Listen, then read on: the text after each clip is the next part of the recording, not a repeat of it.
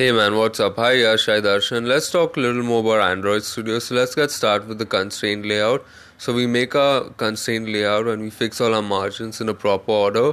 So then we can get started with the Gradle files like the recycler view, the list view, app bar, the scaffold, the view pages, the adapters, the XML files, the text view.